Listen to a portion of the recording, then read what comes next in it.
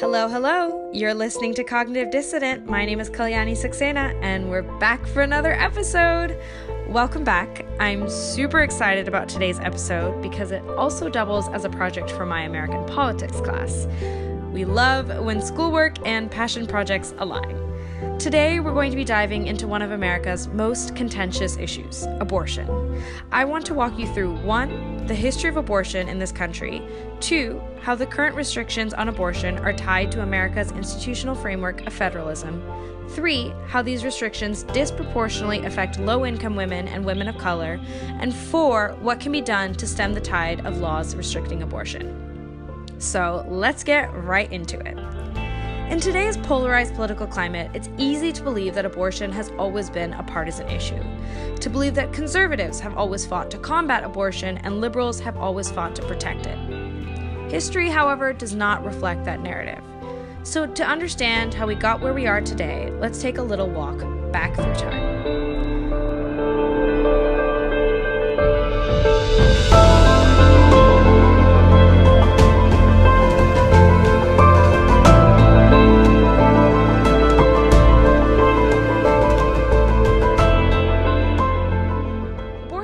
Did not start off as illegal in America. According to Leslie Reagan's 1996 book, When Abortion Was a Crime, as described by CNN, abortions were widely practiced and allowed under common law throughout the 1700s and the early 1800s. That is, until 1880, when abortions became criminalized, except in circumstances necessary to save the mother's life. Reagan says that this criminalization was the result of political pressure. Now, this is actually kind of ironic because this pressure came not from religious conservatives, but from the medical establishment, the same people who today are fighting to protect abortion rights. Regardless of its legality, women continue to want, or more accurately, need abortions. And so they did whatever they had to get them. Wealthy women obtained abortions by leaving the country or paying a hefty sum to a physician. But for most women, an illegal abortion meant turning to dangerous methods like coat hangers, chemicals, and back alley procedures. Politically, support for abortions did not fall neatly along party lines. As Vox reports, in the 1970s, you were about as likely to have a Democrat vote against abortion in Congress as you were to have a Republican vote against abortion. This all changed during the 1972 presidential campaign, when Richard Nixon began formulating anti-abortion positions to gain the support of Catholic voters. And gain their support he did.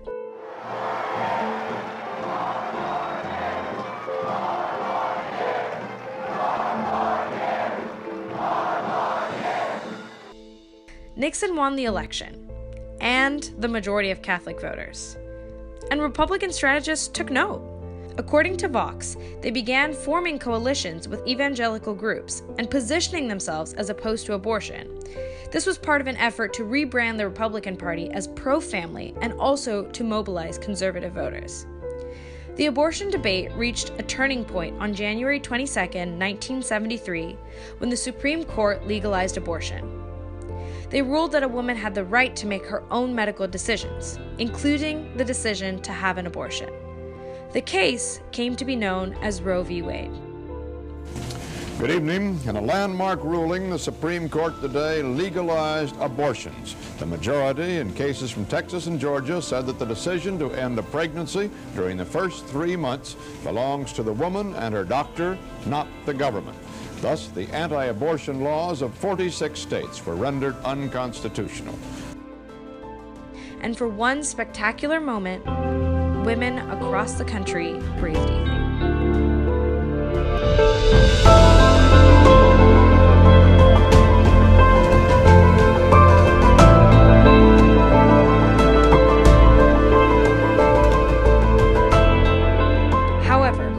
As long as America has known legalized abortion, it has also known restrictions on legalized abortion.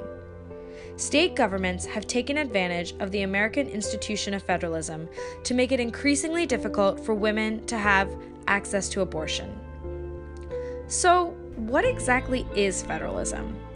Ken Coleman defines it as a political system with multiple levels of government, in which each level has independent authority over some important policy area. Now, that sounds like a big definition with a lot of words. But basically, in the US, this means that while Congress may mandate federal standards, state governments generally have some autonomy. As long as state law does not come into conflict with national law and violate the Constitution's Supremacy Clause, states can impose their own sets of regulations and policies. And conservative states have taken advantage of this institution. Since 1973, state legislatures have passed more than 1,100 restrictions on abortion.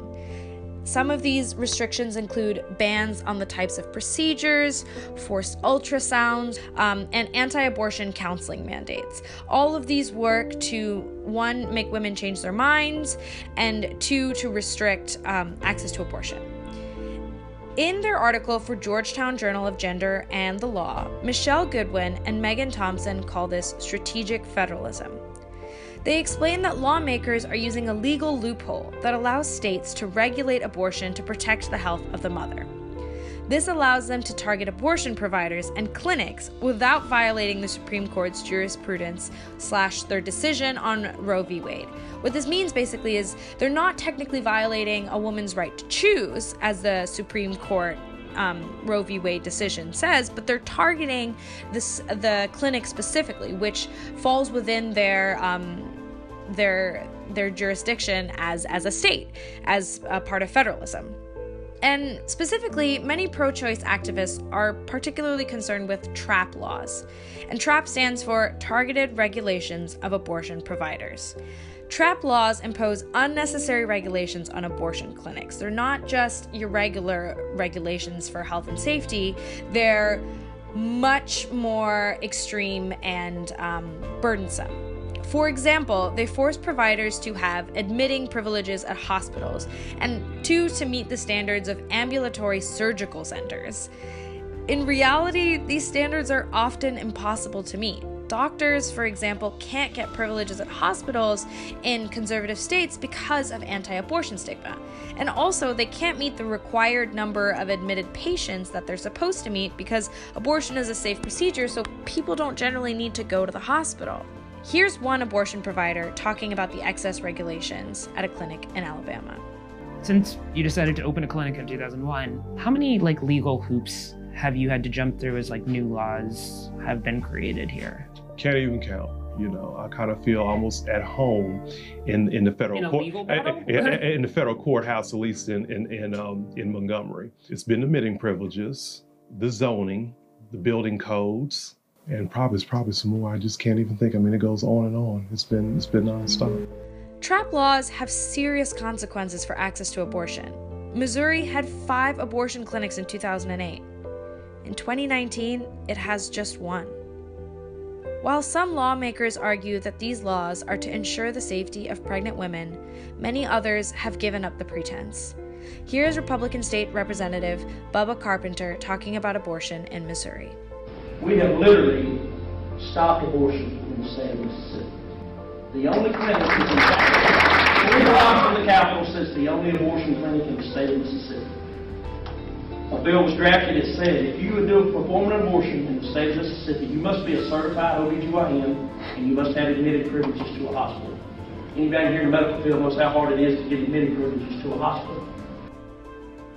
The reduced access to abortion affects women across the country, but low-income women of color are hit particularly hard. According to Vox, in 2014, 49% of people who got abortions had family incomes below the poverty line. The Guttmacher Institute also reports that the majority of women who get abortions are of color, with white patients only accounting for 39% of abortion procedures in 2014. This means that the majority of people who get abortions likely don't have the financial resources to cross state lines when abortion clinics shut down. My area, Mississippi, it didn't have a clinic for abortion, so I had to look to my hometown where I'm from to see if they would do it for me, but they told me I was too far along. A lot of people are stopping at 9 weeks and 12 weeks, and I'm 17. Right now I'm kind of relying on government assistance until I find a job, so I just didn't have the money for the abortion. So that's why it took me so long. Unfortunately, because of the structure of federalism, communities of color also can't easily hold legislators accountable and change these laws. Author Lisa L. Miller points out that federalism makes it such that poorly resourced groups remain isolated from each other, and they're unable to mobilize on a statewide level. Unfortunately, as much as TRAP laws restrict abortion, the situation has only worsened as a recent wave of heartbeat bills have passed across the country. According to Vox, these laws ban abortion once a fetal heartbeat is detectable. This can be as early as 6 weeks into a pregnancy, like when most people don't even know that they're pregnant.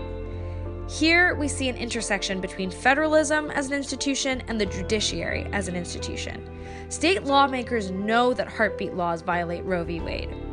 They know this, and in fact, they want it to violate Roe v. Wade. They hope that by making state laws that contradict national law, an abortion case might go all the way up to the Supreme Court, where Roe v. Wade might be overturned due to the court's new conservative bloc.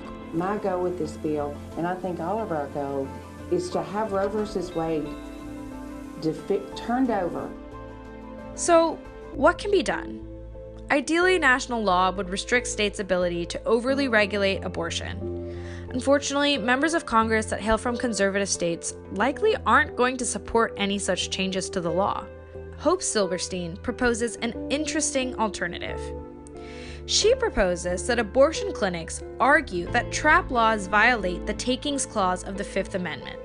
This clause states that private property shall not be taken for public use without just compensation. She says that clinic owners can claim that TRAP laws limit their rights as business owners and as employers. While this may seem somewhat outlandish, America has always been a country that values property. During our founding, political rights were reserved exclusively for white landowners. In fact, as Silberstein points out, many of the states with conservative legislatures have expansive laws protecting property rights. So while it's not the most straightforward approach, a creative legal argument might just be what pro-choice activists have been looking for.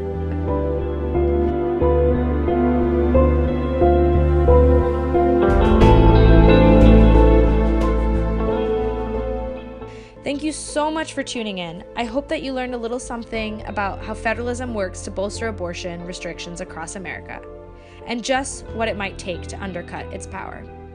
As always, let me know if you have thoughts and questions, and I'll see you next time.